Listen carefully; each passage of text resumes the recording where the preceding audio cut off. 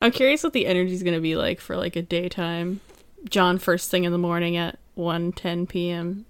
I literally woke up like 10 minutes ago. I know. He's going to be kind of There you are, subdued. Dad. Why is John on horse tranquilizers this episode? Is John have a cold? Is he okay?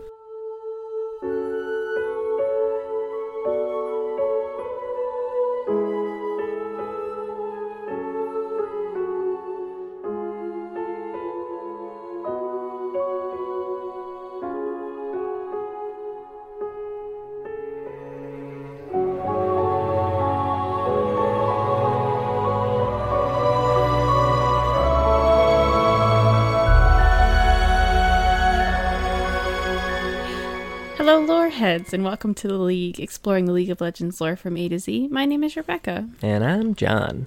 My name is Mark. and today we're doing a revisit. Some people got some new stories and whatnot. Mostly, I think we're talking about Kaisa today. Kaisa just got an ass ton of stories that she's featured in within weeks, I want to say, of us doing the Kaisa episode. Classic Riot. They know. They hold it back.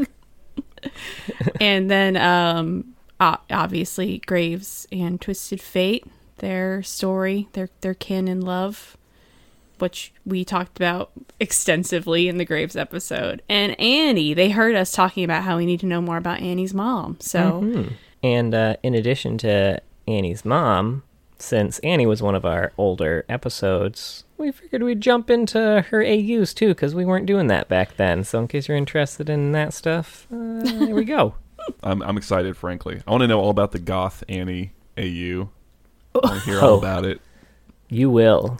oh, I can't wait. I didn't know. Does that actually have an AU? There is a Goth AU, yes. Oh, Beautiful. that's great. I love it. Well, I wonder... Remember Emumu? It's part of it. Since we did Annie before, we also did impressions. Should we do Annie impressions? I'm mostly just because I want to hear Mark do an no. Annie impression. I love it, but I also got a very sharp, like, sting of fear just hit me right in the gut. I did technically write some Annie quotes did down you? You because had that I was thought? looking through. I didn't have that thought at Oh. all. I was looking through. One of the other things that she got a big update on was Legend of Runeterra lore, which kind of fleshed out a bunch of stuff. So I wrote down some quotes there that give her more character. So I guess I'll use one of them. Sure. All right. Sure. Do one of those in your best Annie impressions. And I'll go with, Yay, Tibbers! Oh, wow. What a commitment. That's It was one of the only things I could think of her saying. All right. John, are you going to do it, or am I going to go? Okay. All right, I'll go. So this one opens with Jin.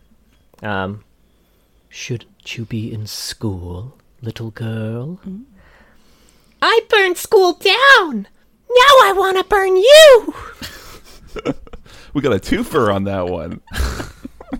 Yeah, we got a bonus Jin The Jin impression. cameo. Yeah.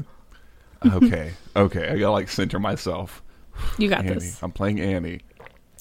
You smell like burning. That's That beautiful. was great. Yeah, so what we gonna do? What do we want to do first? Do we want to do Annie? I think, like you said, Kaisa's got the meat of the episode. Yeah, we can start with Annie since we already gave her impression. Sure. She has less Alphabetically. than I thought she would, to be honest with you. I thought there was gonna be more from the Runeterra stuff, but Oh, okay. I did not look into the Runeterra stuff. I just did the short story. So which one would we like to do first? I'm gonna do a Let's short do story. short story Yeah. since, timeline-wise, it's first. Well, yes. This is pre-birth of Annie. I guess that's true. This story is called The Eyes and the Embers. It's by Connor Sheeny. My first time I said I was a little confused about this one and I might need some backup. But I think going through it a second time to take notes, I feel like I got it. Okay. But I was a little confused the first time I read it. So we're following a woman who's running through the woods and a voice keeps pushing her to run. It's clear she's running from someone.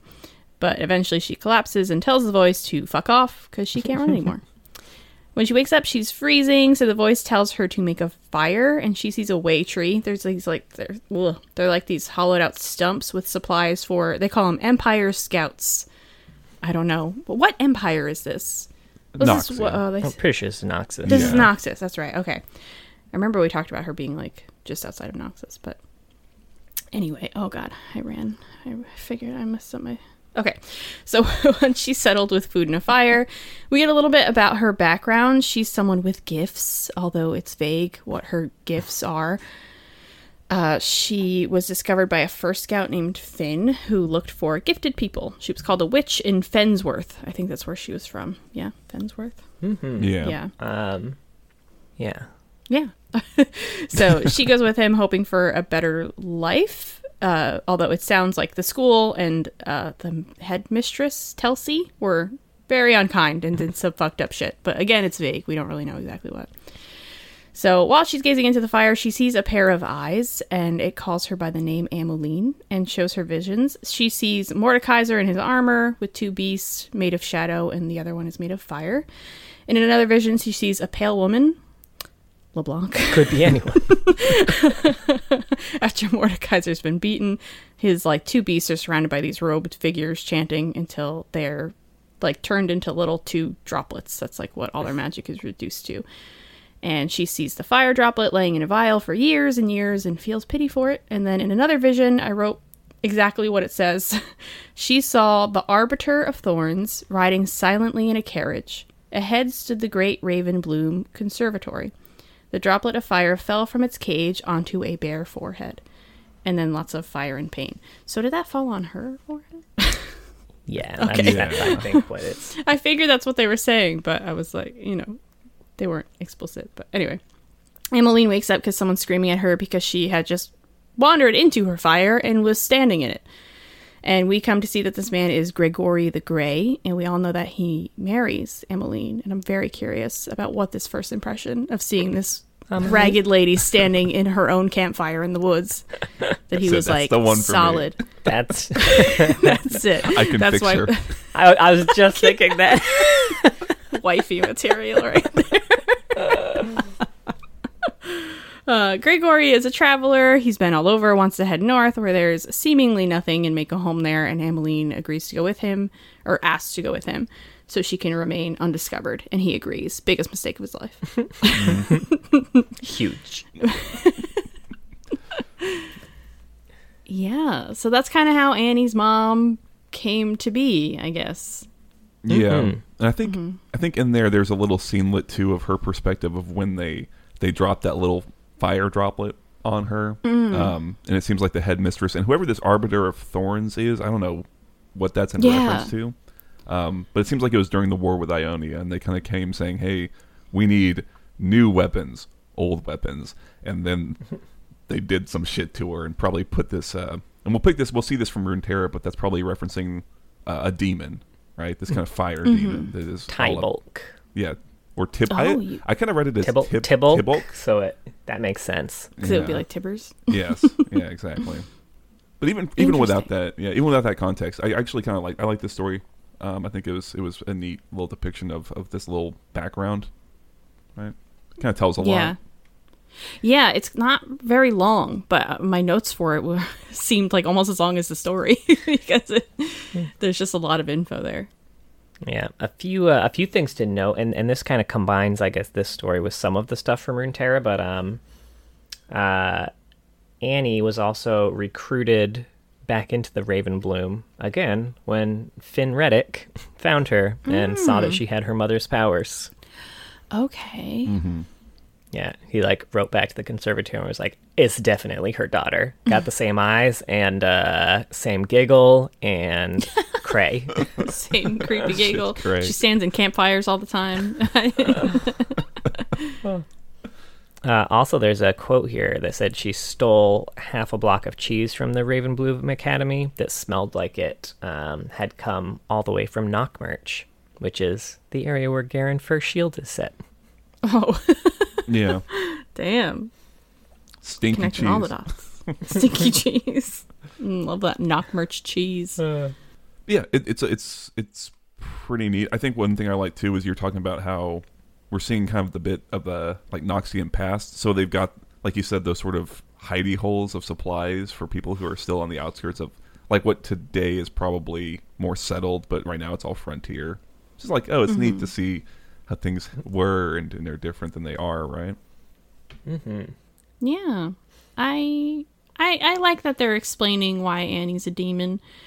I do hope that we talked about this in Annie's episode a lot, that how old she acts varies so much depending on the story. So I do hope we get a little bit more solidification there. I'm curious what the Runeterra stuff is like, because she sounded very, very childish in the quote that you said. She's very childish in the Runeterra stuff. I think they've Okay. Riot has definitely decided that that's how she's going to be going forward, which I don't I kind of get, because like that's kind of a part of her appeal as like an in-game champion, right? Is that, oh, it's this little girl who's also got this really dark streak, right? And when you start aging her up and maturing her, as much as that could be a really compelling story, it's also like getting further and further away from that unique like fantasy that they kind of like to do with champions, you know? Yeah, I was thinking more in terms of the cinematic. I didn't think she was that much older. It was just like more devastating, and I find that, especially pairing it with this, like you're seeing this meeting take place and we know what comes of it. So many deaths are about to come out of these two people meeting, and that's very sad. And he has an incredibly tragic story, but when you just see and hear her, it's this I like to burn things. Hee hee. Yeah. I think I kind of sit with you that like I would prefer if, like, she had that innocence, but there was more of like some more mature stuff going on with it, you know, in terms of like just the way they handle it. But it seems to be pretty light, and I can understand maybe their reasons why, even if I don't necessarily prefer it. Yeah, it's true. I kind of imagine just this wall got put up, and now all the bad things happen. But you remember the old trailers for Team Fortress 2 for the pyro? Oh, sure. That's kind of how I imagine. Just terrible things happening all around, and I would be open to that for sure. He just sees everything like rainbow. I'd be open to that. But so Ameline has this demon now, but she doesn't act demonic. So the voice that keeps yelling at her is Tybalt. Yeah. And one of the things, again, that this is like a Runeterra thing, they say that the demon Tybalt has infested the minds of countless victims over the centuries, and slowly, inexorably, he would lead them into the fire and watch his flames feast on scorched flesh, which is probably what was happening right in that moment that Grigori interrupted. Like, it wasn't like I have this flame demon inside me, therefore I'm immune to the flame. Like, it was just him like, all right, I'm going to burn this person to death now, and then jump into someone else. But in young Annie, Tybalt has found a will, completely indomitable, and a talent for magic that rivals his own. Yeah, I found that kind of interesting. I'm curious what it is about Annie's will that's so strong, because she seems like like you said, she just seems so airy and whatever. Like she just doesn't get it at all. I feel like in the story they described it as though she had stepped into the fire, but she didn't seem to have been harmed by it, even though her clothing was starting to singe. Is that right, or was I misreading it? I kind of got I think she said the pain had just started to settle in when she noticed. So I think her clothes burned, and she was just and kind of then like out she of got it. off before. Yeah, okay, gotcha. She got off the fire. Don't look at me like that, John. She got off the fire. Grigori showed up and she got off, immediately. She's like, this is the man I'm going to marry. Little world building thing I thought was kind of interesting, and this will probably be a good segue into like the Runeterra story, I guess, quote unquote. Is that her gifts I think are pretty clearly shown in here or established as magical, because it kind of talks about how even though the Empire ostensibly likes mages, especially in these kind of more remote places, like older superstitions kind of take hold, right? And that's why they saw her they called her witch, and like where she came from, right? Even though it's Noxus still, which is neat. I guess I like to see, it's better than having Noxus be just completely like unified in that perspective. It makes more sense that things like Demacia, the further you get away from the capital, the more things kind of revert back to I don't know, they're probably more similar, right? Those far regions of Demacia and Noxus. But it makes sense. Yeah. That they would keep their beliefs. So I guess we do we want to go through like what the quick story of like the Runeterra cards tell us about what's gone on with Annie? Because I think it's a really big development for her. Yeah, right? sure. Did they change her bio as well, by the way, Annie? Oh, I didn't check. I assumed no. I read the very beginning, and it said that her mother was a witch named Ameline. And I don't know if I don't remember if that was like in, if they specifically. It's hard because it's been a while, and also because like I remember a lot of the old Annie lore where her parents were more like clearly called, witches or mages and stuff. And her dad at one point used to be magic, so I don't remember. John's going back to his old Annie notes because he keeps them. Oh God, John had nothing. They did say name her. It was one of the 4 notes I have. I wrote names down. John literally has it's like 15 words on this page. Those were his notes back in Annie. Now he's got 15 pages of notes every time.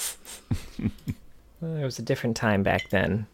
Wild west of the lore heads. What's funny is I feel like my notes have gotten a lot shorter than they used to be. But we've gotten lazier. Yeah, maybe, honestly. But yeah, I mean, it's like you said, John. The big thing is that she's not tooling around in the wilds of Noxus anymore. She's got found, and they took her to this Ravenbloom Academy, which is kind of like it's another one of those Black Rose academies where they kind of find people with magical youths and start to try and train them and use them for their own malicious purposes, right? And I think what the card's going to show us is that Annie got there, met some other kids, and then burned the place down, essentially. Like, Tybalt got out or got free, or like maybe the training kind of helped him gain more power. And she might not be there anymore. She might have burned it down within a week and then left. Like, it's a big thing that happened to her as a character, I guess, is what it is. And I imagine that would draw LeBlanc's attention. Yeah, she's the one in charge of all of these. Especially because this is now 2 of these academies that have just been destroyed by students, at least, that we know of. I assume that means she's going to take interest in those students who've destroyed the academies. So it would seem. It is funny because... go ahead. I was just going to say, like, what you're referencing... Like, I know that's a rel thing, and then in the flavor text for the Ravenbloom Academy card, it's like, remember, this shit just happened to the other place, so keep your place in order. And then it ends with Annie blowing the place up as well, right? Yeah. And, in terms of LeBlanc having an interest, LeBlanc definitely already had an interest, because a lot of the time when they speak about the gifts Annie has, sometimes they're talking about just her innate magic, but whenever LeBlanc is talking about it, she specifically means the gift that she gave to Annie, which is this demon that is super powerful and she wants. So she is tracking her for sure. So what does she want to do? Does she want to get the demon out? I don't understand the motive here. My guess is she wants to use Annie if she can. Okay. And if she can't, she probably wants the demon to give to someone else. But first thing would be getting Annie to work, because it's probably much easier. Yeah, some control. It's I think so. Some of the cards are like the other students. It's a little like YA. Oh, we're all at magic school, and here's all the fun different things. It's Annie though. She is very YA kind of. I know she's young herself. I'll give it to her. But one of them is like this prefect character who seems to be kind of aware of Annie's like as being an important thing, and B, sort of directly under the not control, but like very obedient to the people who run the place, and it's kind of like their person on the inside of what the kids are actually trying to do. Because she's got like interactions with Annie where she seems to be very in the know of like, oh, you're something special, aren't you, Annie? Like, I know there's something about you, whether she's been told directly or just been told to, Annie is something we need to take control of. Who knows? But yeah, definitely high on their radar, it would seem.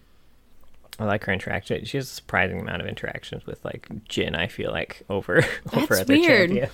I mean, some of maybe he would find her interesting. It's true. Some of that's definitely from gameplay, because they have very similar, like, they work with parts of the way cards work in some ways that make sense. Like, I could imagine you would run them both in a deck.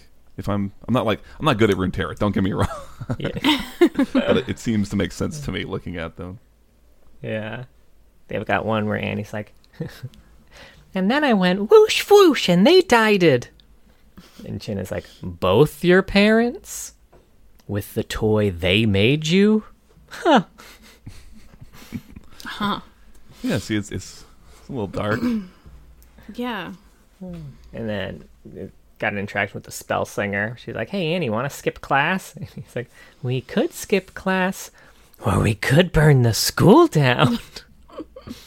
When you do the Path of Champions, which is single player Runeterra thing, it kind of gives little stories for some of the champions. It seems like I said, she got there and then within like a number of days was bored and burnt the place down because that was more fun. I don't know, but she didn't last long there. It seems. I would like to get a story about this place because I think some of the characters, like her student friends, are interesting. Like one of them, I think is the same. Is like a Nico type.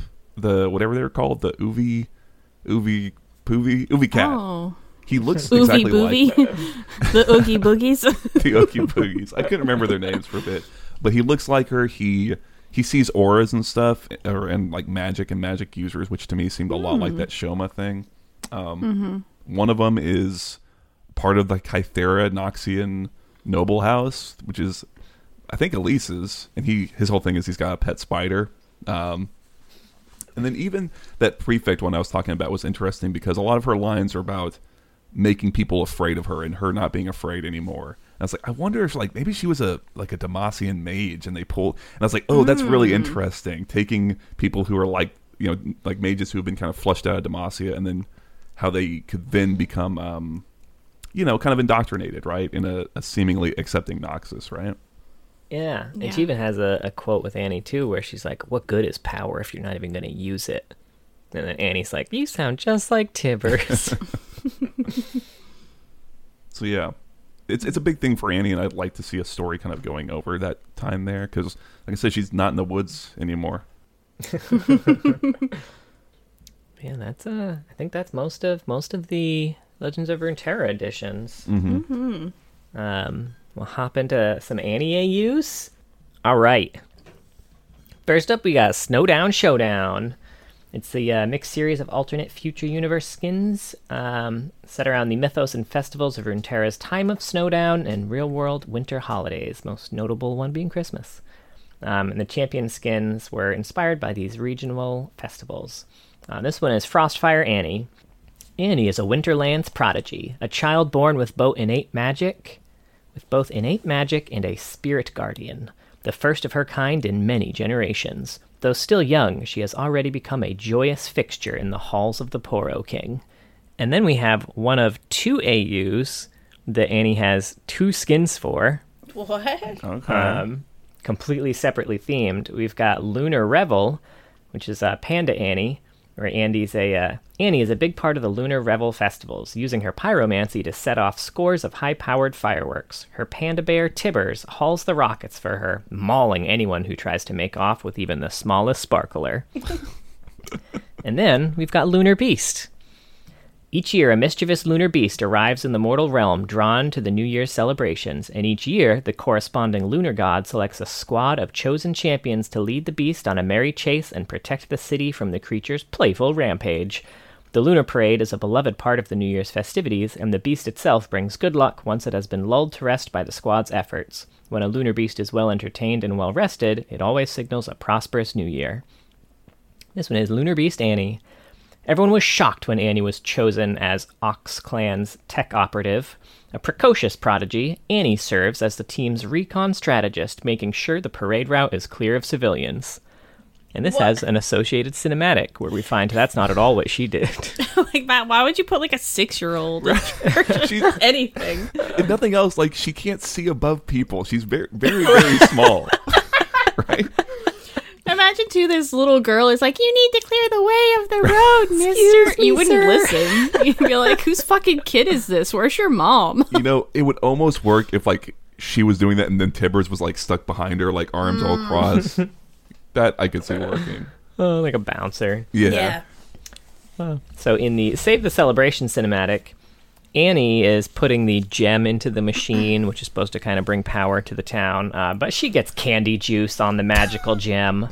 Candy juice. And a beast pops out of nowhere and eats the gem. So It gets big and powerful, and the heroes all fight it, but they manage to defeat it without killing it, and they retrieve the gem. And then Annie is given another chance to put in the magical gem at the end. It was a cute little cinematic. Yeah, it is cute. Sure. Although it does more evidence why you shouldn't have like 6-year-olds on this very important. There's like so many adults around who are doing jack shit. Right? Now we have the second of the two AUs that she's double featured in, Storybook.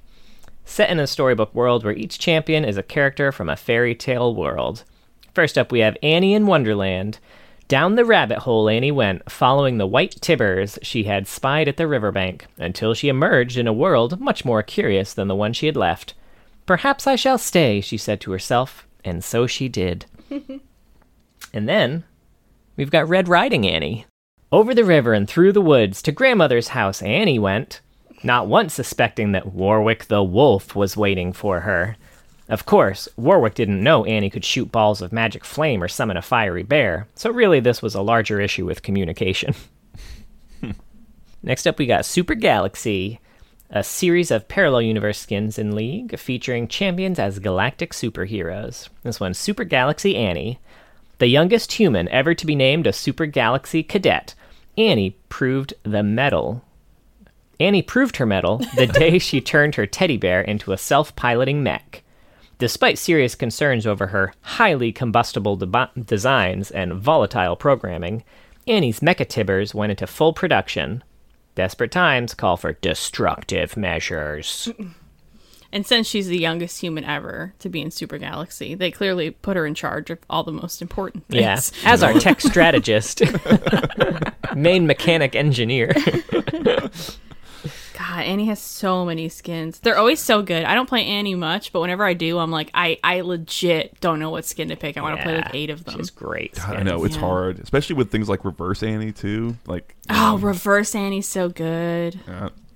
Goth, Franken Annie. Or Frankentibbers, what is that one called? Frankentibbers. It just sounds like Frank and Annie. Frank. It's like a little sitcom. Well, next up we got Cafe Cuties, fairly new one. Mm-hmm. Good food is magic. Literally. In a world of elegant tea times and enchanted pastries, mages make magical macarons, craft charmed croissants, and serve up sorcerous scones to scores of customers eager to get a taste. Did you write this? Oh, might as well have. Croissants, he says.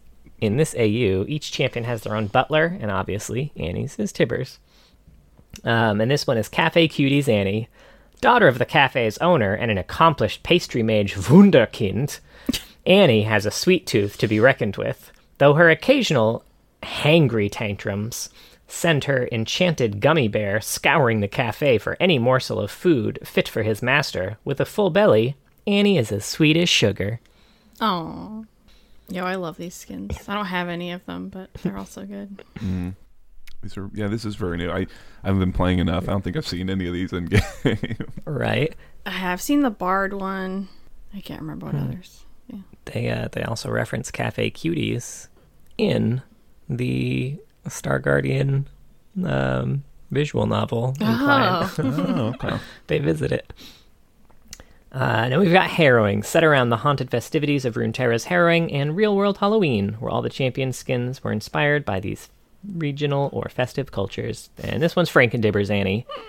He's a towering abomination of science and magic. She's an 8-year-old with a beehive hairdo and an undiagnosed pyromania. Name a more iconic duo. I'll wait. It does sound like the sitcom Frank. Frank and Annie at it again. I love it. I love it. Next up, we got Heartbreaker, set in a world where romance dominates. Each of the champions wear romantically themed attire, and Heartbreakers encompasses 2 sub-themes, Heartseeker and Sweetheart. And this one's Sweetheart Annie. Sugar, spice, and everything nice. That's what Sweetheart Annie is made of. Tibbers is made of fire-resistant cotton blend and the insatiable hunger of a shadow bear. But he's still good for a hug or two. Probably just one, actually. Are there any skin lines you just really, really hate and you don't know why? I feel like the Sweetheart ones are mine. I never like them. I feel bad. They're not bad skins. They're just like so I like not the my Varus taste. skin for it. Olivera's I think the one's pretty Cupid's like good. an easy swish. I don't know. I'm trying to think. Yeah. I like some of them. I can't think of any that I dislike, like visually or just like their existence. I think, having read through the lore of them now, I think the Crime City Nightmare infuriates me more than anything. Yeah. Well, that one is infuriating because it's not at all. Its what description it's is so describing. fucking cool, and no one has any good skin blurbs that fit the description. I want a short story. Yeah. That's a good pick. Anyway. Next up, we got Goth. It's set in a world where each champion is part of the Gothic cultural movement. We've got Goth Annie. Her mother is dead. Her father is dead. But Annie remains, seeing beauty in the dark.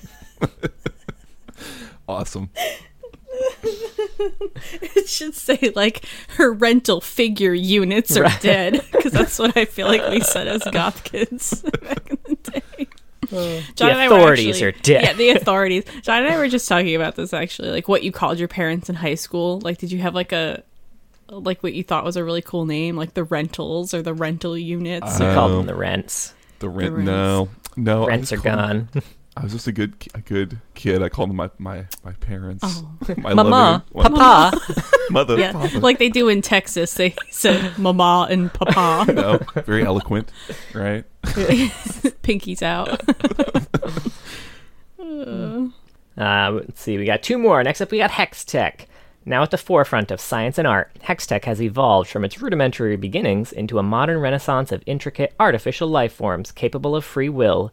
Skilled artificers lead the medium into a bold new future, but what it will bring, none can say. And this is Hextech Annie.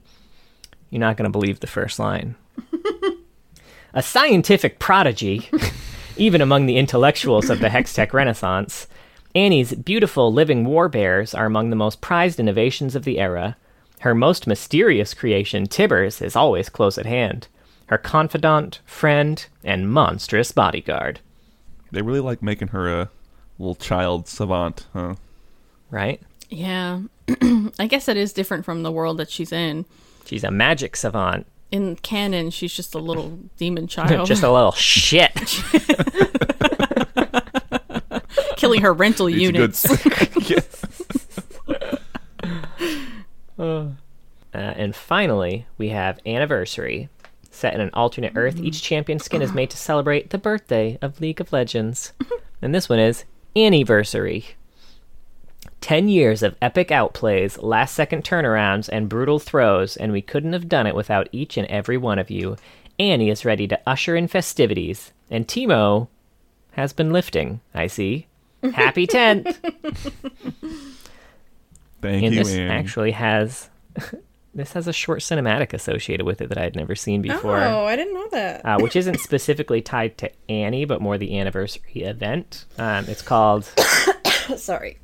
It's okay, I forgive you. Thank God. This is called Rise's 10-Year Realm Warp. And it's a lot of fun. I've seen that, yeah.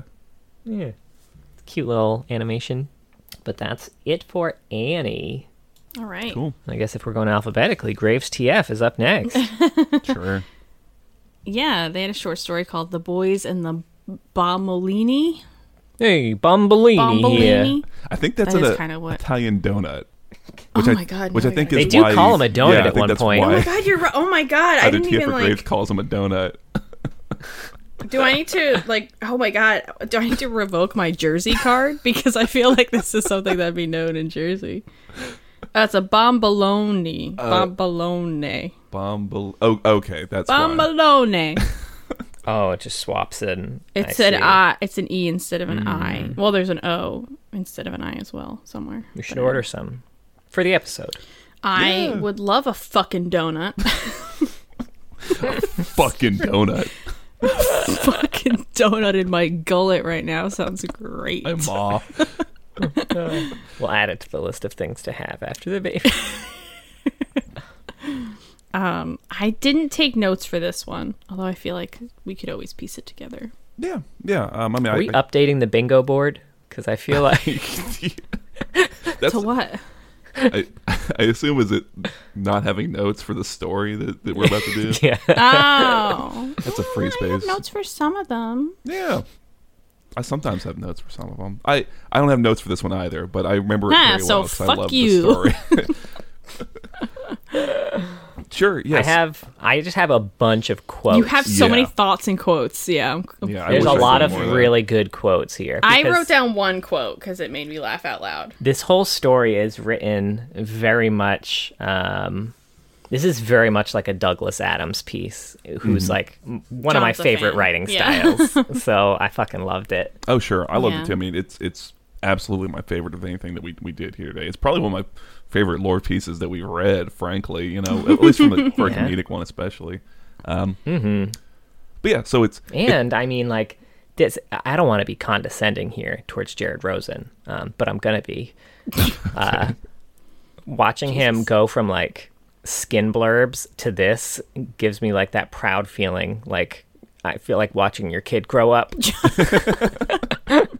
Now I know Jared was a very good writer before he did this, and probably you put them on skin blurbs to cut their teeth, or he was doing it just for fun. I don't fucking know what the situation was, but still, like, oh, it was so good. I'm so proud of you, Jared. I'm so proud. He's the proud papa. I know what you mean though, right? Because it is like, I think I remember like one of the first times we saw his name pop up in like a mainline universe story, because before we had only seen it in blurbs. It's like, oh, that's cool. And then to get to this, it's like, man, he fucking knocked it out the park. And it was like, Yeah. well done. But yeah, the summary is very short, and I would say it doesn't at all do it justice, right? Because the fun is in the reading it. No. But it sets up that there is a Piltover sort of arms dealer who essentially has got a warehouse full of stuff, and they've hired on mercenaries to guard it, and then they've hired on this other set of mercenaries to steal from it, and they've insured the whole thing so that once it all goes up in smoke, they'll come out a little bit ahead. And they definitely know that will happen because they've hired Graves and Twisted Fate as the mercenaries to come steal it. And so it kind of jumps into the middle of their heist where shit has obviously gone sideways. They're pinned down by a bunch of what are they called? The Azure something is what the mercenaries who they're fighting, the ones who are defending it. It's a bunch of like fish and shrimp type looking people. Fish people. Yeah, it's the fish people, right? So they're pinned down, they're surrounded by explosive crates, and they're kind of arguing back and forth when there's kind of a break, and in walks a hammerhead shark guy. I almost feel like this is poking fun at like hammerhead shark Aatrox a little bit, because it like just like when he comes in, he's shirtless and stuff. Yeah, that's exactly the vibe I got. Yeah.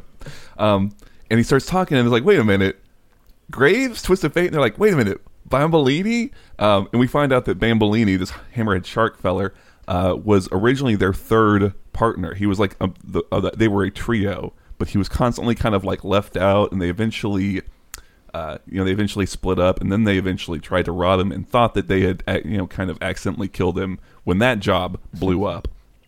But he's not. He's very much alive.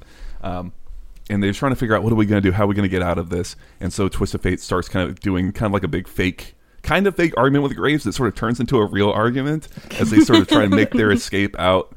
The place starts kind of going up in flames, and as I think they don't teleport away. They run into Bambolini again, and I don't remember what exactly happens to him at the end, though. I think they just kind of blast him out, right, with like a car. Yeah, Graves just like he blows up a box of explosives that's right next to him. That's what it was, yeah. And then they kind of teleport out, and they get away, and they have a little moment afterwards, and they just kind of like, we could keep doing this together, as partners. And that's like the summary, but there's like a ton of interpersonal, like, I guess subtext, or maybe even like not even subtext between like Graves and Twisted Fate about like their relationship becoming like they're becoming like romantically, like almost like interested, yeah, acknowledging those feelings, right?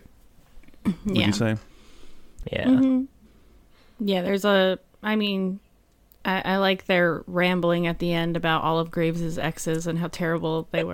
Oh, yeah. They That were all whole dudes. section written down. Yeah, I'm sure you do. It's great, yeah, because I think at one point Bambolini was like, Grace has terrible taste in men, and Twisted Fate is like the worst man possible. It makes perfect sense. I was a little confused what Bombolini's motives there were. Was he just trying to get them to argue with each other? And then Twisted Fate realized that, so he's like, well, let's start arguing, but it's a fake argument? I think so. Okay. I guess. I mean, I understood what Twisted Fate was going for there, that he was starting a fake argument that would... But I was a little confused why Bombolini was like, oh, they're a couple. I get it. Yeah. Like, did he think that was going to make them fight, or... Yeah, that I'm I not don't sure know. about either. I almost thought it was like, Yeah. because something it does mention that is that he's like rolling it around in his walnut-sized brain, so it might have just been like true. he genuinely just came to that realization, and he's a little bit like, oh, I get it now. Like, it's kind of not even related to fixing the situation they're in. It's just like, oh, duh. I almost feel like this whole thing is like constantly winking at the reader, right? And I feel like Yeah. that could be a little bit of like speaking to people who like, for this story is the first time they're ever gonna see this perspective on these characters in this relationship, right? It's like, hey, y'all are a little Bombolini right now. Like, Can we start using that? Right, I Like, was you're being a just little thinking- Bombolini at the moment. It's a Bombolini moment. You Bombolini'd it. I will say on Twitter, once this got announced, there was an onslaught of people like, I don't care if you make a character gay, but little they should Bombolini. be gay from the beginning. Why did you have to make them gay? And I'm like, dude, they were clearly so super gay. I don't know why he didn't see it, but Yeah, I had to post those 3 very obviously Yes. gay Graves quotes from previous stories that they had. But yeah. yeah. The one line I wrote down before John gets Goes into off. his Goes on a endless- bender. Yeah, you're gonna go on a bender. Clearly, I would say maybe pick some of your favorites. No, they're all my favorites. Okay, well, I'm not editing this one, so whatever. Go nuts, man. Anyway, it's about Twisted Fate, and he says he flipped a playing card over his fingers. With each turn, its hue shifted from blue to red to gold. Though when he got especially nervous, he couldn't get the order right. I know. Same was- friend. Yeah, it was the most relatable horse shit. I know. I was like, Jared, don't call me out like that. But then it immediately too is like the red cards cause red explosions, the gold ones cause gold explosions, and the blue ones aren't very useful, right? Yeah, that made me laugh. Oh man! And then he pulls the wrong card, I think, too, at one point. Yeah, he did. right? Yeah, he does. He had a red card in his hand at some point. He's like, "Ah, it's damn." so good, right? Yeah. Yeah, fucking great. I mean, if you want to just go off with the lines, because it's just filled with Sure. them, you know. So there was a moment near the beginning. It said gunfire rained upward all around him, chewing away thick pieces of his cover and punching holes into nearby shipping containers, many of which displayed prominent illustrations of a frowning cartoon man being blown apart, which sounds very Vault Boy from Fallout. Oh, I didn't even think of that. Sure. I like later on I think they're trying to figure out what to do, and he's like prepping a smoke grenade, and he like turns to the little cartoon man. He's like, "Don't judge me." Yeah. There's a. Oh, you also had the I same did, one. yeah. Oh my bad. Oh no, there was the one that I the different said. colored card. Yeah. There's one line that says the partners locked eyes for a moment, looked at their respective explosives, then back at each other. John. Euphemism. John, well, when you say it like respective explosive. All I'm saying is that Graves immediately followed up by saying mine's bigger. All right, well, never mind. I'll give it to you. I forgot about that part. And there was a nice line. TF said, "You still got that blue card I gave you?" He whispered. "What, the one from the Sentinels?" "Yeah, I still got it." Which I like. I love the introduction of Sentinels lore here in a way that doesn't make me hate the Sentinels event. I also, there's a little comedic bit in here is that you still got that blue card I gave you, he whispered, and then, yeah, I still got it, Graves answered in a normal volume.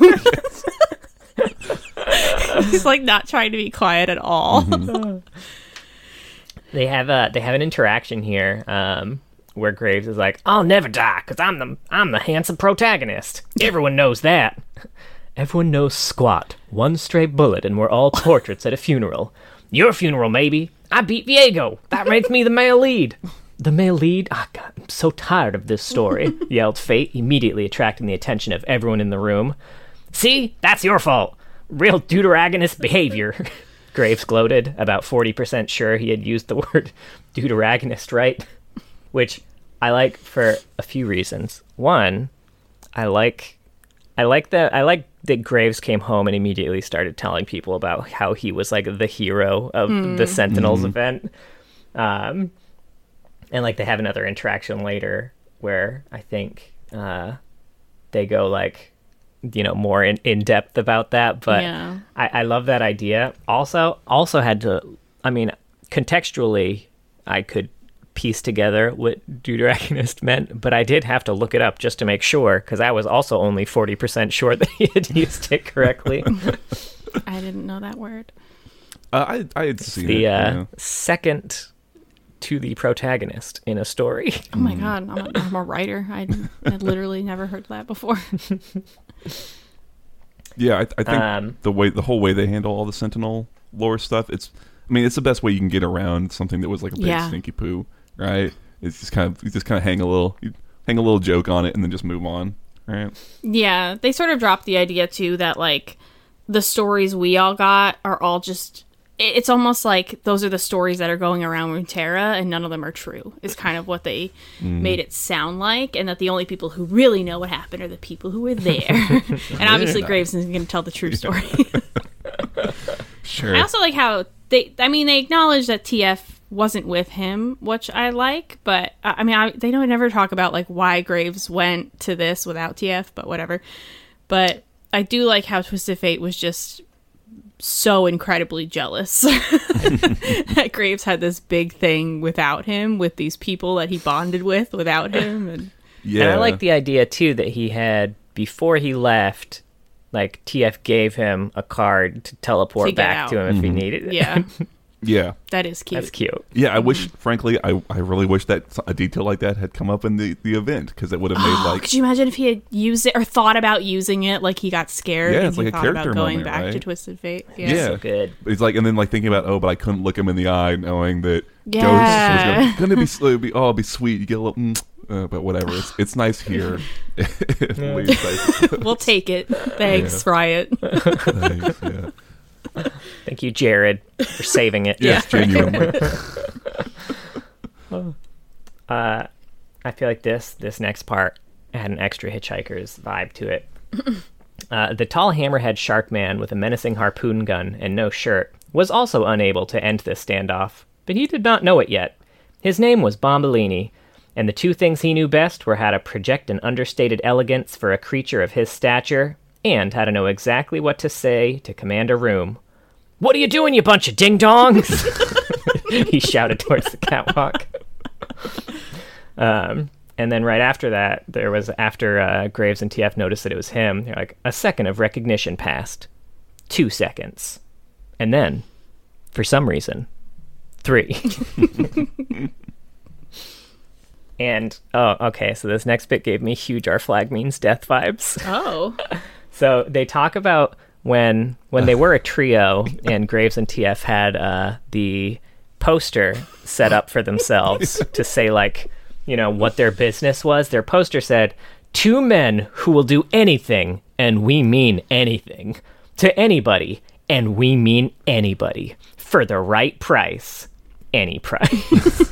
Which it mentions caused a lot of confusion as to what their services were. And there was a scene in our Flag Means Death where Steed's trying to sell a hostage he has, and he just goes through this pirate town yelling, "Man for sale! Man for sale! Healthy, sturdy, obedient. Check out this fabulous booty I'm hawking. Somebody buy my booty!" It was reminding me of It's Always Sunny, because everything does. But when they were trying to get, like, guy friends to come over, and they made, like, the bicep, but it was clearly just a penis. I feel like somebody please make that a meme, but with Graves and TF and the hammerhead shark guy. I think later on, it's talking about the hammerhead shark, and it's like, oh, he went on to a much better job than something that wasn't billing itself as some sort of pirate flesh carnival in Flyers. By a flesh guy. They could have made good money. They should have just went through Right. with it. I don't know why. Because as we find out in a little bit, I mean, Graves pulls. He does pull. He has a lot of exes. Oh, yeah, I guess that's true. TF Yeah. probably pulls too. Oh yeah, and the interaction too, where they're talking more about the Sentinel stuff. TF is like, I'm ungrateful. I'm not the one who disappeared for months to go fight some carnivore ghost prince, then rolled back into town one night like he owned the place. He was a ghost king. And if you're lucky, and you're lucky I fought him, oh, we'd all be ghosts. You'd be a ghost, I'd be a ghost, everyone would be a ghost. You weren't even there. You think I don't read Shauna's letters? Graves, I'm a con man. You can't trick me. They left you outside while Scissors Doll and the Shirtless Wonder saved the day. Your TF impression always starts out super British. What? That doesn't sound like my impressions. I like that we're getting a little like audio drama like right here, live. Yeah, I'm a from huge the- fan. I'm ungrateful. I'm not the one who disappeared from months. It takes me a little bit to lock it in, you know. To that You can't river, just go to Cajun. I like too that TF does seem actually a little genuinely jealous of Vane and Graves. Shauna, Yeah, I call her Shauna. Because I think that was something that kind of people were like, hey, is Graves is he like into Vane? Because he seems kind of, whatever. But they do make it clear here. He's like, no, he's only not into it. He hasn't liked women in 4 decades, 4 I think they decades, said. I guess that 4 decades of people, you could probably get a good list together. But the listing is great. We're like, they're just listing them off, right? And it's like the shrimp guy, the whale guy, the other whale guy, Orca. Let's see. I've got the list here. Let's see. Your taste isn't terrible, Malcolm. It's catastrophic. Catastrophic? Graves fired. Name one example. You can't. The Northman, Fate said almost instantly. The traitor with the cockroach tattoo. The Buru cultist. Not a cultist. Tried to sacrifice us both, but sure, not a cultist. Sure. Sure. The whale guy. The octopus guy. The second whale guy. Orca. An orca is a kind of whale. The monk. The Vastaya. The Noxian. Graves winced. All right, he was bad. A Noxian, Malcolm. From Noxus. People talked about that one. Very curious about this Noxian that he dated. Sure. Maybe it was just Draven. He was apparently, according to Graves, more racist than he likes his Oh, people. true. Yeah. Let's see. I also like at the very end when they meet up against before they have this conversation, they do run up against Bambolini again. And it's said kind of throughout the story that Bambolini has been thinking about this revenge fantasy against Graves and TF for backstabbing him for years. And he had this perfect fantasy in his head. And right at the end, when they escaped the warehouse, it's kind of implied that Bombolini was hiding basically for minutes behind this crate waiting for them to come so he could pop out and give his big final speech. He's like, do you know what I thought when I saw you two after all these years? After all that time, all that... And then Graves is just like, not interested, and then shoots the explosive right next to him and ends it immediately. I will say, I get why they didn't have Graves just shotgun him in the face, but I feel like more realistically, Graves just would have shotgunned him in like the chest. Yeah, he did a lot more of that in his younger days. Slung the guts out of people. Yeah, he wants to give Bombolini a chance to live now again. And then after the whole thing, TF was like, Malcolm, do you have a concussion? It's possible, Graves sighed, but not in a sad way or tired way. More of a concussed way. All right, let me look, said the very injured Fate, brushing Graves' hair aside as he looked for signs of a bruise. We both know you're a very durable fella, but neither of us is invincible. Not like Bombolini, said Graves, confused by the welling excitement over Fate playing with his hair.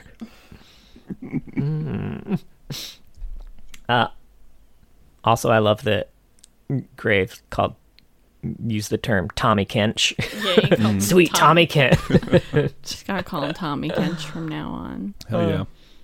I also do like how after Twisted Fate checks his head, he's like, he didn't know what a concussion looked like, so he had no idea what he was doing. Last thing I had, and this was more of a question. I don't know if any of you had more context on this. They refer to Senna as the lady with the laughing jar.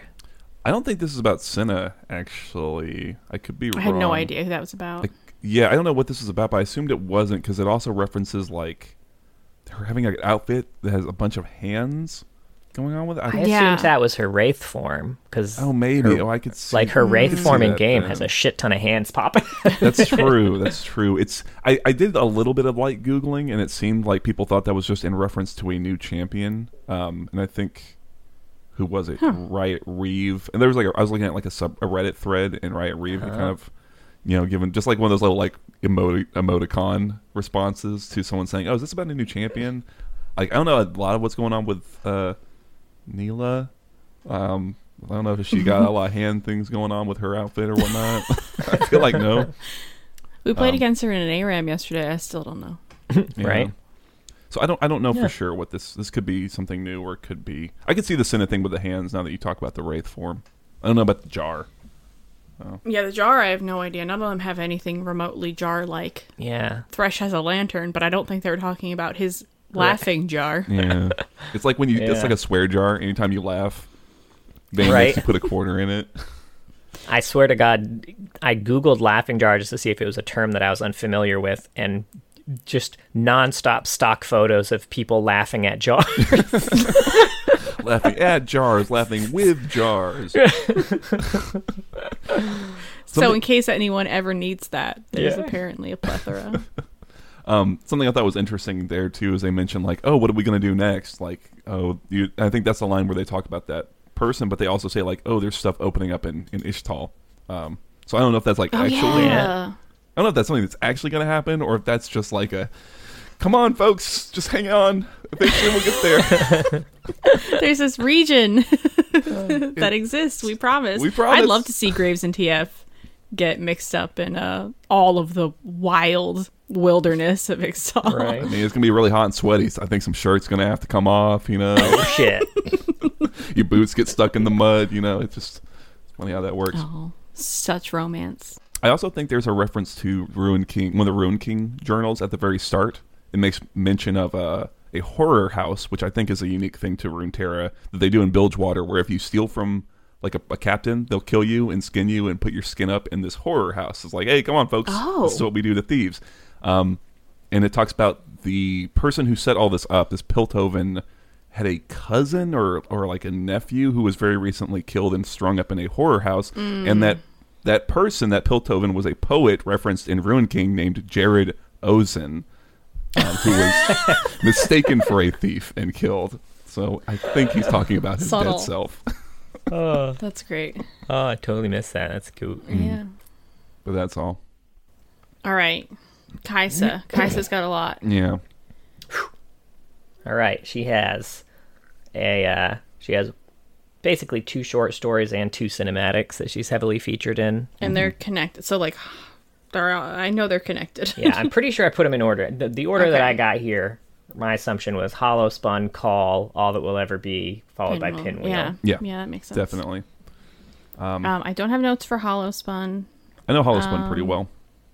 Yeah, I know. We read this one for the call. We do have like a in-depth discussion on the call on our Patreon where we read all the stories featured around it. So if you want to check that out, but Yeah. This is probably just supplementary to that to a degree, but so the summary is following Kaisa. She's tracking along. She's down in the underground. She's tracking along a void tunnel, and she notices that this void tunnel goes directly north, and it seems to be made with purpose, whereas normally they're just kind of sprawling and whatever. But she gets along, and she runs into these weird void creatures that she hasn't really seen before, and they're doing some weird stuff with other void creatures that's also she hasn't really seen before. You make it sound so sexy. There's tentacles, and it's just void Never creatures. seen that move. Void creatures will do anything, and they mean anything with anyone.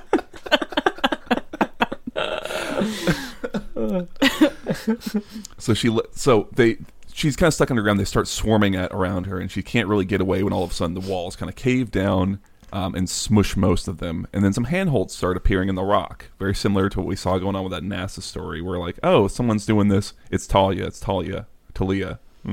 It's Talia, everybody. Whatever her name is. Yeah.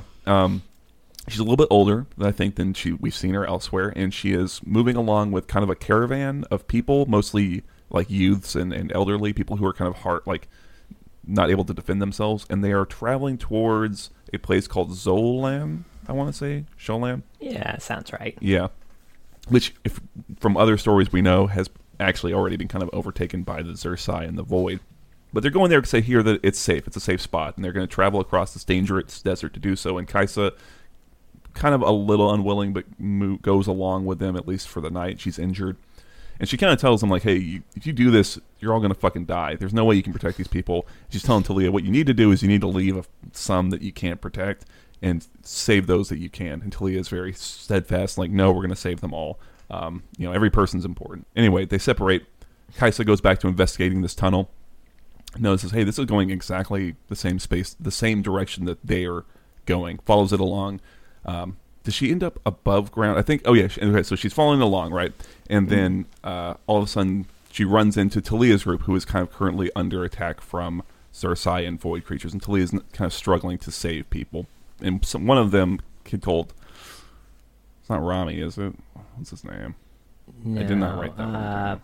Was it, let's see, it wasn't Zypha, it was that other one. I know, I feel like I should know him from Runeterra.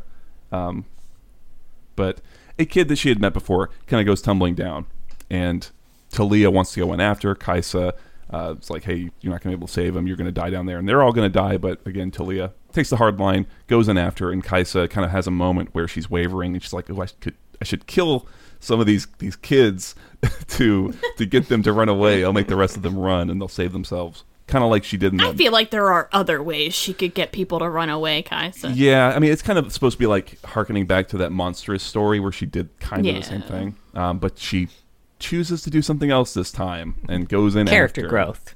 Character growth, right? Things are changing for Kaisa. She goes in after.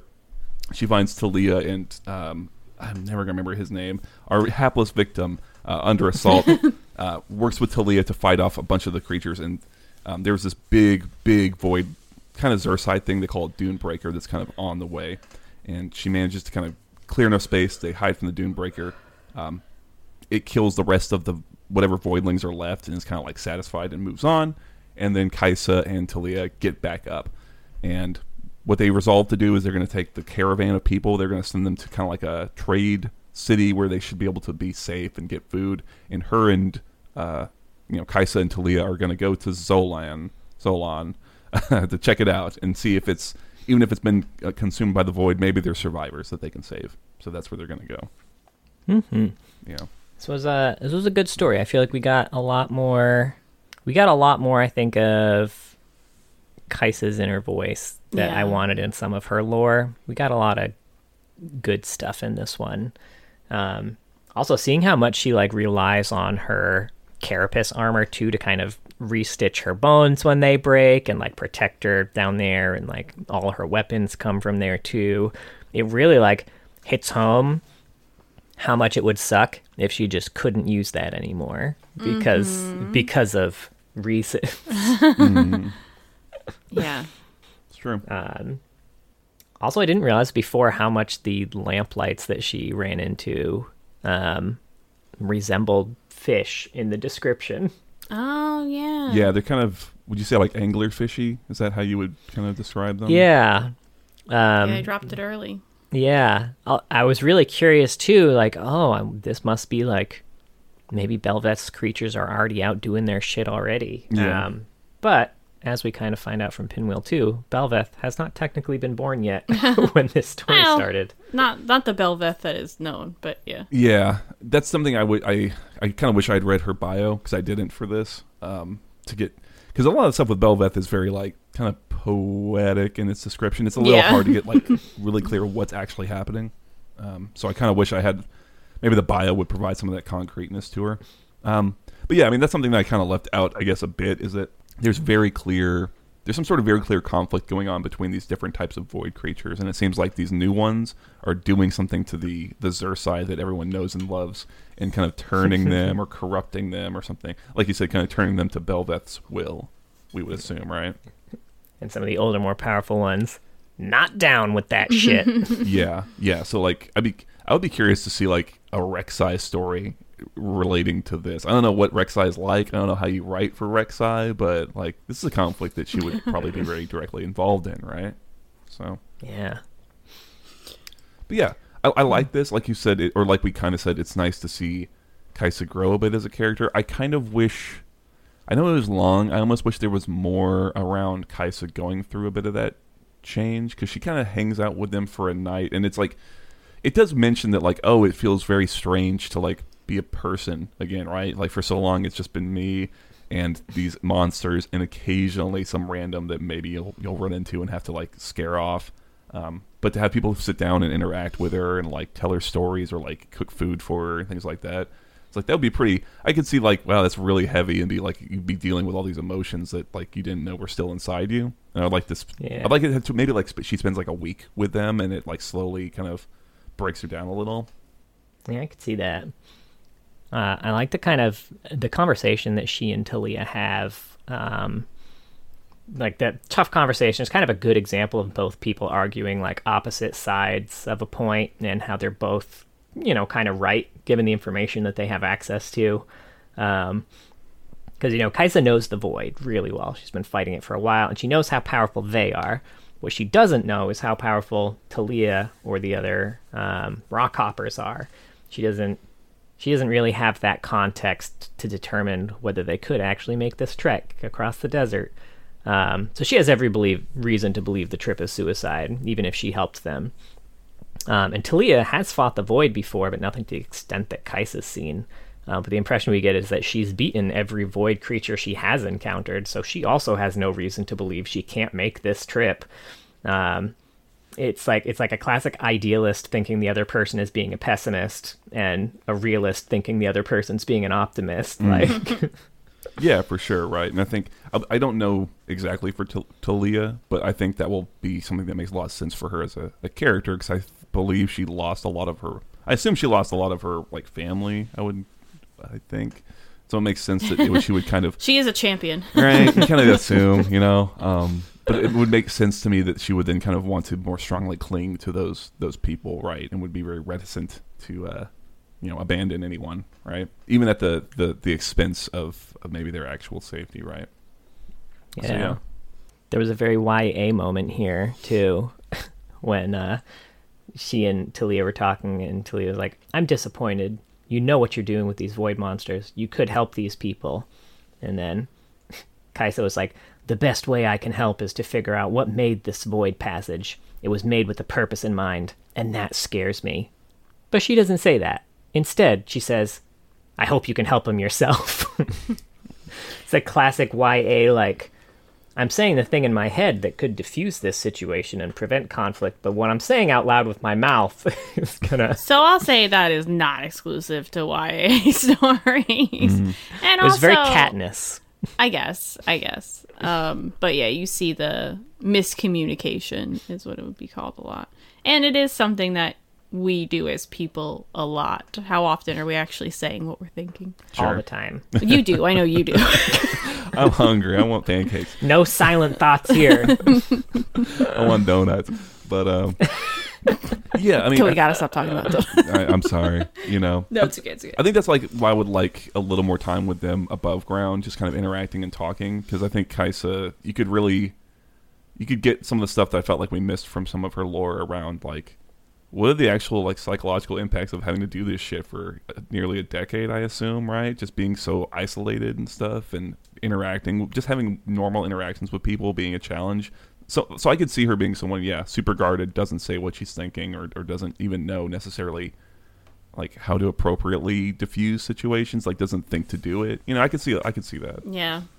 I like how she isn't good at sharing the responsibility of handling the Void either, which we'll see at the end of Pinwheel. Like, she's going to have to learn how to, join in with others in order to beat the Void. She can't do it alone, but she's been fighting it alone for so long. It must be really isolating to like fight this massive thing that people don't know exists, or even or deny that it exists. Yeah, no, I think that's a really good idea. I would like to see them explore that more, because like you said, it makes sense that you take a weird ownership.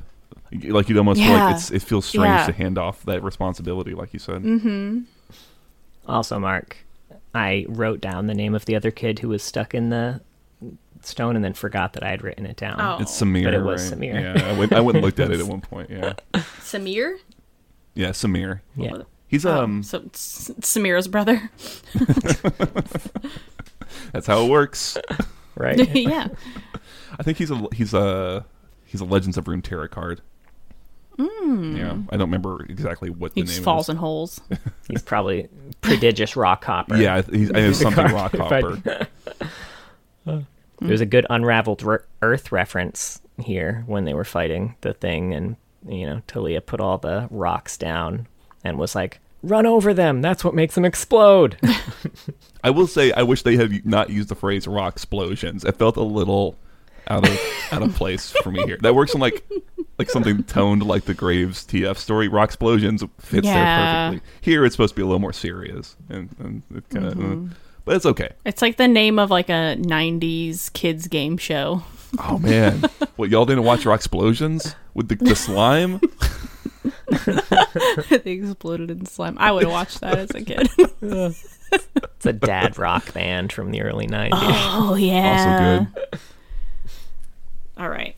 All right. Moving on. The Next call. up, so we know that Kaisa and Talia are heading to Zolan to either rescue the people who I are always still think- there. Zoltan, whatever you Zoltan. say. Thank you. It's a real old dude, where's my car reference for everyone there. In case you... So we know what they're gonna find in Zolan, but they don't. But what do they find? Nothing. Yeah. Nada. A big ol' Pile of dookie. everything's gone except for monsters. Yeah, big old hole in the ground. Yeah, and the big Yeah. is that big thing that they fight supposed to be Rek'Sai? That's probably like that Dune Breaker thing that they were talking about, right? That'd be my guess. It did look very Rek'Sai. It looks very Rek'Sai, but I mean, all the Xerxai look very Rek'Sai. So my guess is it's... I would it guess. might be the Duneberger. I don't remember the horn, though, is the thing. in the Yeah. cinematic. Did it have a dick horn? Dick Spike. Thank So you. it's a bigger Xerxai than the one they're fighting at the beginning, so it might be Rek'Sai, but my guess is it's not. I would assume not. Yeah, I think in terms of you can't even look to that story for like the description of it because like there's no way they communicated those details to the cinematic team, and that's fine. I'll forgive them for that. Yeah. But yeah, they get to Zolan. They're attacked by a bunch of smaller Xerxai, which they defeat with the power of friendship. And then a massive Xerxai pops out of the ground. Kaisa dives into a hole to kind of pull it away from Talia. Talia drops a fucking mountain on top of it. And now Kaisa's underground again. Yep. Like an angel's kiss. It's gone. And I mean, that's just her part of the cinematic. If you haven't seen the Call cinematic, It's really a good. real cool cinematic. You should go watch it. Mm-hmm. But this leads, maybe not directly, but pretty closely into All That Will Ever Be, which is the Belveth cinematic. I do have notes on this one. Ooh, hit it up. Ooh. I think this is the Belveth teaser, technically, yes. Oh, I thought Oh, maybe it's not. I thought those like message ones were the teasers, Oh, Good- okay. like good the question. Malzahar Vel'Koz ones. This wouldn't be a teaser, I guess. This would be like a release Reveal cinematic, trailer. not a teaser. A reveal, yeah. Yeah. So Kaisa's exploring part of the void underground. It's something we'll eventually come to know as the Lavender Sea. There's a lot of squelching wet tentacles. Very Vecna down here. Yes, honestly, this and then the story, it's hella strong Stranger Things vibes. It's great. Anyway, they eat pretty void butterflies when some of Belveth's fishies burst out and rush over to Belveth. There's not really a fight, exactly. Kaisa suits up, and then the wet slapping hands grab her and pry her helmet open as Belveth turns into big old stingray lady. She's also monologuing about consuming the world, etc., void things. Yeah, we do get to see a little bit in it because Kaisa tries to fight. It is very quick. She Yeah, it's not a fires fight. some missiles, and Belveth is so fucking fast. She just smacks her across the room in a blink of an eye. Yeah. So we're we're starting to see, and we'll get into it more in Pinwheel, but we're starting to see how outclassed Kaisa is against this creature. Belveth is a big bad. You do not fight Belveth by yourself. Yeah. Which you can tell from the monologuing. Yeah, that too. Which she will continue heavily.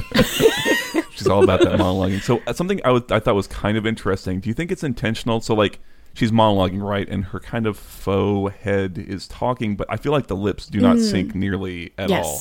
You think that's intentional? Right. Yeah. It's just like a... I think it it's is. yes. Yeah, I like because that. they've never done that before. I think there were some theories on this too, but like since that face is supposed to be kind of like the almost like an anglerfish lore in a way, she knows what humans look like, and she knows they move their mouth when they talk. She hasn't necessarily learned the movements associated, but that she would make knows that they sense. need to make So mouth she's just moving noises. moving her mouth randomly. Yeah, that's kind of what I read from it. I thought that's a really cool detail to try and put in there. Yeah. Right. That they could almost Yeah. be mistaken as like, oh, Riot just kind of half-assed it on the lip syncing this time. But if there's one thing we know about Riot and their cinematics, it's they don't half-ass it on this. It's true. Not anymore. And I think that something like that kind of happens in the short story where she sees Kaisa like looking around and like trying to take it all in, and she starts Belveth starts mimicking Kaisa, even though obviously she's not trying to figure out anything. She's just like repeating it back at her. It's funny because we did talk about this when, I don't remember which episode it was, that we thought it would be very cool if the Void created people kind of to blend in instead. I like the reveal of Belveth a lot. I kind of wish I didn't know she turned into that. I think I had seen her champion spotlight before I saw that video. I would have liked to have seen the video first. Because I remember when I first saw her design, I was like a little disappointed. I was like, this is the Void monster? She just looks like a lady. And then obviously that's just a disguise. Yeah, I think I saw this first, and I thought it was very nice. impactful. Yeah. Yeah. I think there's actually a lot that's really cool here. I like just the image of them like forcibly peeling off the exoskeleton. Yeah. I was like, oh, that's a really interesting way to kind of almost attack Kaisa, right? It's like, Yeah. oh yeah, it feels uncomfortable, right? And then the way that Your people's under there. yeah, right. And then the way that like at the same time as that's being peeled off her face, Belveth's like faux face is at this kind of revealing itself almost in like a same like trisected way, and it not being shown directly, like it's just reflected in Kaisa's eye. So like you as the viewer even don't necessarily see what she's seeing, just like you have a vague idea of whatever she's seeing, and that it's fucking creepy. And the whole Lavender Sea imagery is like, I love it. That sort of weird undersea thing they've got going on. It looks great in my opinion. I love that depiction of the Void. And it's great to see it here in a cinematic, you know? Yeah. Yeah. And the music too, because this has her kind of like theme music in the background, which like I will say from just a listening perspective, if I were just like listening to it, not my favorite theme to just listen to, but like in terms of it fitting the general feeling of like unease, I guess, that you're supposed to feel with Belveth, it's very effective at that. It just it sounds wrong, which I'm sure is intentional because, you know, she's supposed to feel wrong and off. But yeah, I completely agree. It's excellently scored, I would say. Yeah. All right. and this moves directly into Literally Pinwheel. directly into Pinwheel. I have a lot of notes for this one. Oh hell Yeah, yeah! I started reading Pinwheel, and then I was like, I think this is directly after that video. Let me watch that video again real quick. So literally right after All That Will Ever Be, Kaisa is still being held by the wet squelching hands as she watches Belveth grow. She's pretty sure she's fucked. And when Belveth speaks again, Kaisa can hear like a multitude of voices and realizes what happened to all the people in the city that just got destroyed. And Kaisa explains how she got there now. There was a city called Belveth, which I'm now confused. Was she going to Zoltan? What is it called? Zolt? Yeah, I wondered what the deal was with that too, because they definitely call it like Zolan or whatever, right? Like I'm not making that up. Yeah. Yeah. So I don't think Zolan was. I don't think Zolan is the bell. I think this is kind of separate. Like, you know, after the events of the call and Zolan and everything, she probably went underground more. Think, and like, this was kind of her next mission almost. Okay. Interesting. Because Like, we do get to see the story of Zolan before the Void attacks it in one of the other short stories. And it seemed like nothing more than like Regular Void stuff. Well, the Zolan itself seemed like nothing more than like an encampment where people were trying Okay. to restore this statue. It didn't even seem like an actual like city. Yeah, city. Belveth is like a city. Right. And it's supposed to be like a metropolis city from the description. Yeah, I guess that makes Yeah, sense. Like okay. it's so old that it's like literally just down, buried under like layers and layers of ruins and desert. Okay, that makes sense to me. All right, so yeah, there was this big old city, Belveth, that the Void destroyed in less than an hour. By the time Kaisa got there, everything was gone and being rebuilt into something more alien. Usually the Void leaves something behind, so when they destroy towns, but not this time, and it's because it became Belveth. That's right, Belveth has changed to become Belveth. With an apostrophe. So Belveth, the monster, has all the memories and history and knowledge of what the city was. Kaisa's realizing Belveth is different than the other Void creatures because she has chosen a name and is very self-aware. The Void is not like this at all. So Kaisa tries to threaten Belveth and say she's going to kill her, and Belveth explains all who tried became part of the Lavender Sea, where they are now, except for her and her father. I know. Gasp. Kaisa does have a moment of like, I can't think about this right now. I'm in a creepy place and need to focus. So Belveth turns back into a lady and lets Kaisa follow her around and ask questions for a while. So Kaisa asks what she is exactly. I thought we established she is the city of Belveth, but okay. Belveth says she is the Void, which has existed for millennia. She says they were perfect, singular, and silent. Not modest, though, apparently. And then there was sound, and reality came and consumed the Void. She then explains that the Watchers tried to destroy existence so they could become what they were again, but were tempted by the desire to be worshipped instead, and they were betrayed. And then I wrote, LOL, go Lysandra. So now they're angry in their prison, and they want to destroy everything, which we did know about the Watchers. Unlike Belveth, though, she doesn't want to destroy everything. She wants everyone and everything to become the Void. And she shows Kaisa a city building, but it needs the rest of the world to finish it, I guess. That's what Kaisa's seeing. She's like, okay, but you need to consume all of Runeterra? It's like building a little upside down there. Kind of. That's what it feels like. It feels like she's building the upside down, honestly. Yeah. She tells Kaisa the world's going to be destroyed, but she can't let the Watchers get free because they want to eat everything, whereas Belveth wants to take it over. So if Kaisa helps destroy the Watchers, her kind will be spared in the meantime. This all sounds very familiar, doesn't it? And Belveth says, like, hey, maybe you'll find a way to destroy men that time. You won't, but maybe you will. He's just trying to, like, give her a tempting offer. There's a brief mention of Kaisa's armor here. It's very afraid, like it knows something that she doesn't, and Belveth stabs the armor. So Kaisa unleashes all of her stuff, all her cooldowns, and it has 0 effect on Belveth. And if that's not the state of AD carries in League of Legends right now, I don't know what is. I felt so bad for her. Kaisa gets out, though, back to Shurima, back to what was left of Belveth, which is still being rebuilt by the Void into something that will spread throughout the world. So this is really the first start of, like, what we're seeing, what the Void's going to do, because they're teasing the Void event for so long, and we were always under the impression that the Void was just going to try to eat everything, but now it seems like Belveth wants everything to be the Void, which that's more fun. And again, this is probably just hopium, but like the idea of Belveth building a whole kind of like upside down version of Runeterra sounds like a real cool place to explore in an MMO. It does. Wrong. Right, you're not wrong. It is a... Man, do you think they'll kill the Watchers at the end of all this? Like, they'll come back? That might be something. I don't know. Because I agree. That'd be great. Sure. At least some of them for sure, right? Yeah. Maybe one gets away. Sure, right. They won't... Yeah, you always got to have a Watcher in the back pocket, In the back pocket. Yeah, just a little Watcher up your safety sleeve. watcher. Right? Spot me, right? But, it's like you said, Rebecca, I think that Belveth's motivations and stuff, it's just a lot more of an interesting thing to deal with as a big, evil, existential threat than just kind of the broad, like, ooh, I just... Like, nothingness that just wants to obliterate all existence. Like, there's a consciousness you can interact with, I didn't know anything about Belveth going into this, right? And I thought it was so interesting because it reminded me so much of the Karma Cosmic AU, where she was like this Oh. dead civilization and like all the billions of lives in a single like consciousness. I was like, oh, and I remember thinking, oh, that's super cool, awesome. That was a champion, awesome, fucking love it. I think that's super cool for Belveth, frankly.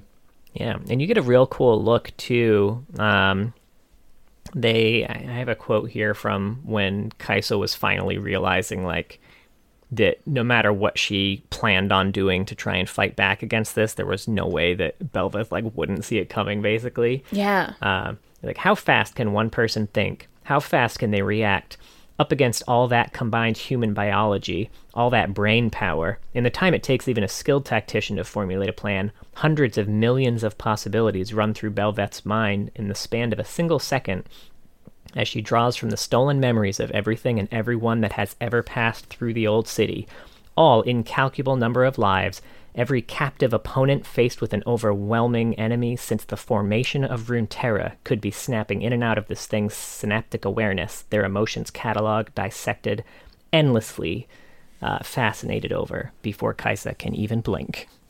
Damn, it's like Kha'Zix times a billion. Right? But yeah, very cool. I think all the descriptions of the setting and the whole scene are super cool. Right? I mean, this is definitely one of those moments where the void is shining in its description. There's like at one point it talks about, it's like a teddy bear that's been kind of weirdly biologically mixed with like the wings of gulls, and Kaisa sees it and like almost vomits, just like gags at the sight of it, which is super cool. I like that. I think for Kaisa's part, I mean, for the most part, she's just kind of there to be exposited to, right? So we can get like, hey, here's the setup for the void event. Yeah. There's a few moments where I wish her internal monologue was a little less like cocksure and a little like there's like a moment where she's like, what is this? Like, even for the void, this is weird. Or like, oh, big and fast. Great. And it's like, you think you'd be a little more like, oh, fuck, you know, on the inside. But that's a very minor thing. Yeah. And it's worth mentioning because I don't think we mentioned the writer on this one. Oh, I forgot. It's another Rosen piece, folks. Yeah, I did write it down. Yeah. I'm sorry. That was my bad. Yeah. Yeah. Hey, this is the Jared Rosen showcase today. What can I say? But it's really good. I think the detail of, like you said, her carapace having like feelings of like fear and her kind of like tapping into it, like that's awesome. A great way of using that thing about her character and what she does, right? You know. Yeah, I'm curious what else she'll learn from it. I know there was a moment early on, too, where she literally couldn't move, not because she was afraid, but because her suit was too afraid to move, and she was just kind of stuck. It was like in awe of what it was like. Yes. Yeah, I was like, oh, that's cool. That's a really cool idea, you know? Mm-hmm. Yeah, so I'm curious what'll become of that and what her suit might know that she doesn't about Belveth. Because I love this idea that Belveth is giving her the same ultimatum that Lysandra got before Lysandra was betrayed. And you have to assume that Belveth knows that's what the Watchers did. She knows that's what the Watchers offered Lysandra. So I'm really curious what her game here is. And that she also knows it worked. Yes, exactly. Yeah, for the most, up until the end, I suppose. Betrayal. Yeah. Yeah. Well, Lysandra, I think, had a little bit more power in her corner than Kaisa does at the moment. Yeah.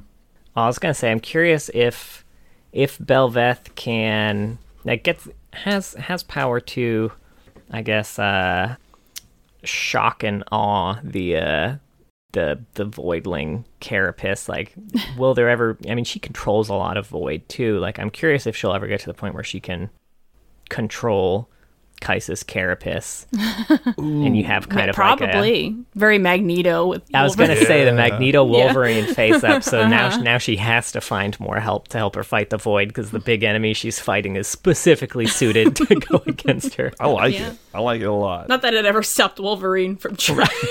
This reminded me of the Pete Holmes X-Men when he fires the X-Men. He fires Wolverine. It's very good. I'm not familiar with it.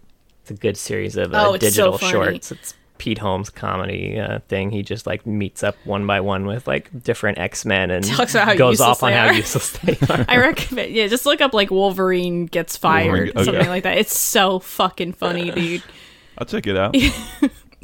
They ask you, like, what are you going to do if you see Magneto? I run at him. You run at him. You run at the man who controls metal. That's That's what he does. Ugh. So, last thing I have for... Well, I don't know if you had any more Pinwheel No, thoughts. I'm good. No, I'm good. I guess the title is supposed to be in reference to like how Kais like doesn't Kais what like I thought the title stuck out a little weird, but I guess there's kind of an inline where she goes up, and it kind of when she's looking at it, it kind of looks like the whole world is almost like spinning in the wind. Is that what like? I don't know. It's kind of a weird title to me. Pinwheel. Maybe. Yeah. I don't know. Whatever. It don't matter. It's just it's like the last little thing I had noticed. Like, oh, the title struck me. But. So last thing I wanted to talk about, Kaisa also got a new skin recently, and it's Star Guardian. Now, I think we've talked about it, and I think we're probably going to do a full Star Guardian episode at some point, because at this point there's now a lot of Star Guardian lore. So I'm just going to kind of go over It might be a Patreon episode, though. Yeah. I'm not sure yet. We'll see. Maybe not. But yeah, I went over the Kaisa stuff. I read the story. I read the comics. I watched the cinematic, and then I went through as much of the visual novel as is viewable right now. They're releasing a new chapter every week. So obviously we're recording this on the 16th, so they've only released one chapter. So we're not going to get into the later chapter stuff right now, but we'll go over what we do have. So, Star Guardian. In a vast and dark universe, young warriors are chosen by fate to protect the light of the stars. They are destined to burn bright, but collapse as furiously as they shine. This one is Star Guardian Kaisa. A natural-born leader and defender of the weak, Kaisa idolizes the Star Guardians as well as all they stand for. Though she might be trying a bit too hard, perhaps to the point of ignoring some of her friendships, her heart burns with the desire to help others, and she'd do anything to protect the world from darkness. In case you're wondering about her favorite food, it's peach boba. Oh my god. And proficiencies are sharpshooting and leadership, except when I play her. Meh. Her magical medium is Ina. A born leader, Ina is always ready to heed the call. With a hop and a bounce, it'll leap into position, accompanying Kaisa even into the most dangerous of battles. If Ina finds time in its busy schedule to relax, it loves to sip on boba. But then it's right back to training and helping Kaisa with schoolwork. Ina's one busy bunny. And there's a cinematic to go along with this called Everything Goes On, which is the new Star Guardian cinematic, where we follow Zaya and Kaisa as the respective leaders of their Star Guardian groups, both dealing with the loss of loved ones, as Rakan has recently sacrificed himself to end Zoe's dark influence on Zaya and save her, and Kaisa lost Akali, who she seemed pretty romantic with in the cinematic. Likely to corruption, as she and Rakan are both together at the end, and we know that Rakan was taken over by corruption, so it stands to reason that the same thing happened to Akali. Gotcha. But we haven't gotten to that point in what I assume is going to be covered in the visual novel. Okay. And then in the short story, because for the record, Kaisa, I did not know this when reading, Kaisa does not show up in the comics. It is mostly Zaya stuff. Oh, so okay. we'll go straight to the short story. It is a, I cannot call this a short story. This is a 10-chapter story. But it is Twin Stars. So Kaisa meets Akali as a child and saves her from a bunch of bullies. Akali tried to stop the bullies from hurting a dog, so the bullies turned on her instead, and Kaisa intervened. So they know each other from school. Kaisa's kind of the perfect student, volunteers, does a bunch of extracurriculars, all that good stuff, and they become best friends. But one day they get into a fight when Akali wants to go to the mall, but Kaisa can't go because she's trying to get signatures on a petition. Akali's worried that she's burning herself out with all the extra stuff she does, so they argue, and Akali storms off to the mall. At the mall, she decides to buy flowers as an apology, but then corrupted Zaya and Rakan. This is before Zaya's been rescued. This is after the Zoe corruption. They attack the town. So Akali's rescued by Misfortune and runs out to find Kaisa because she notices that the town is basically... the whole town is just being fucking destroyed by Zoe at this point. So Okay. She runs out to try and find Kaisa. Misfortune finds her first in kind of a park where they're all battling Zoe. And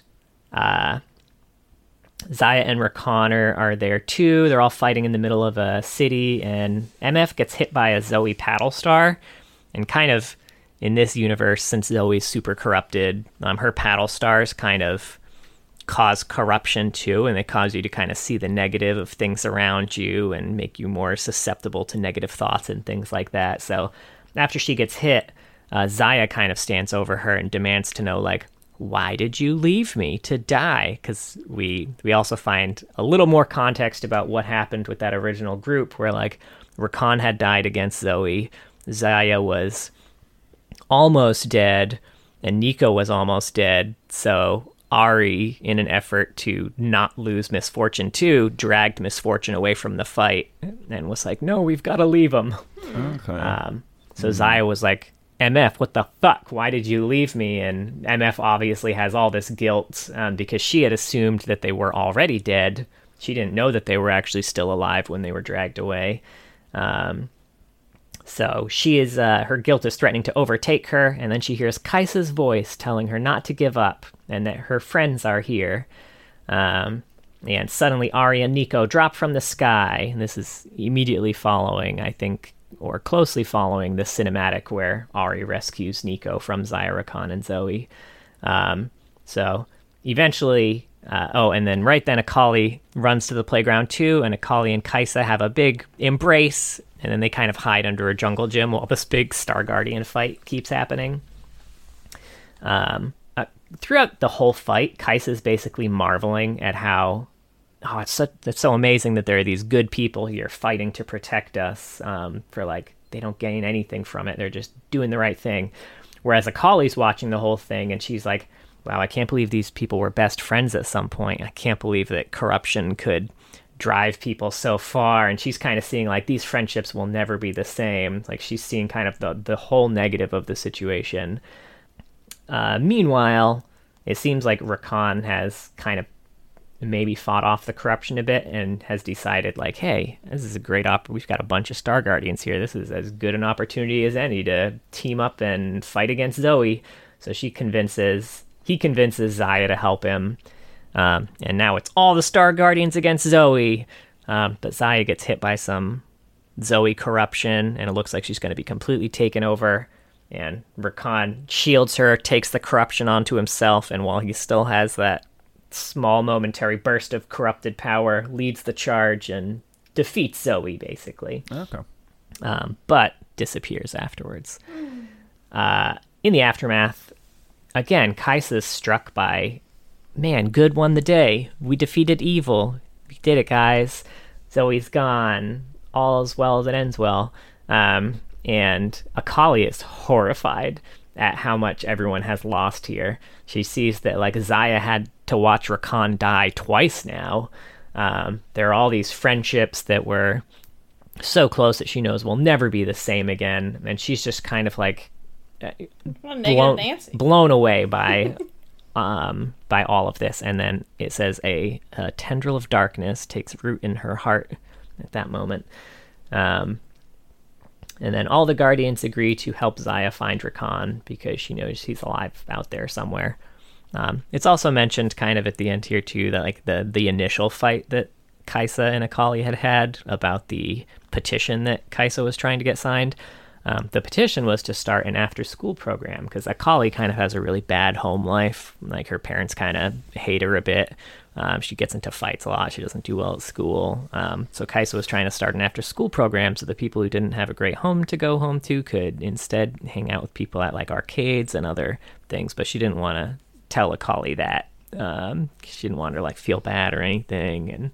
But we find a little bit more about that, what that was. But yeah, so that's that. The visual novel picks up, I think, so the impression I got from ages from the short story was that they were pretty young. The visual novel, I think, has them as second years in high school, and it's also supposed to take place 1 year after that attack. So I feel like my headcanon of how old they were in that story was a bit skewed, but okay.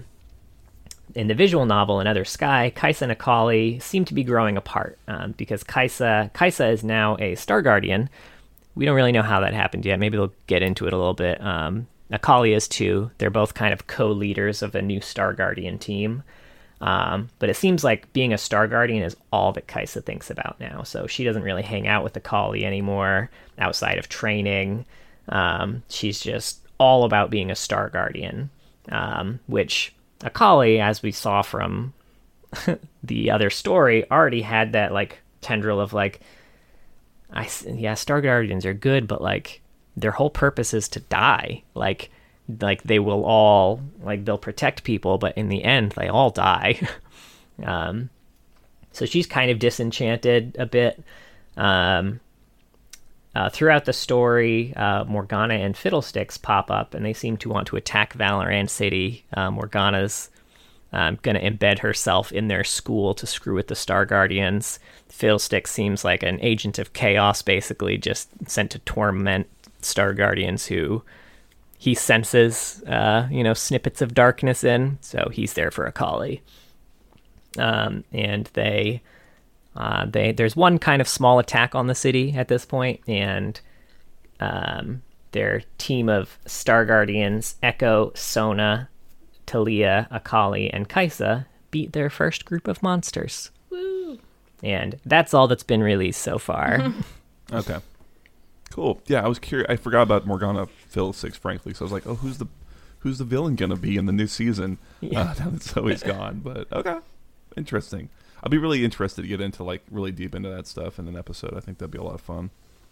It's pretty neat. It looks pretty good so far. We don't know a lot about a lot of the champion. All we know about Fiddlesticks is that he was likely an ex-Star Guardian, because he also has, like, all the Star Guardians have those little, like, familiars, kind of.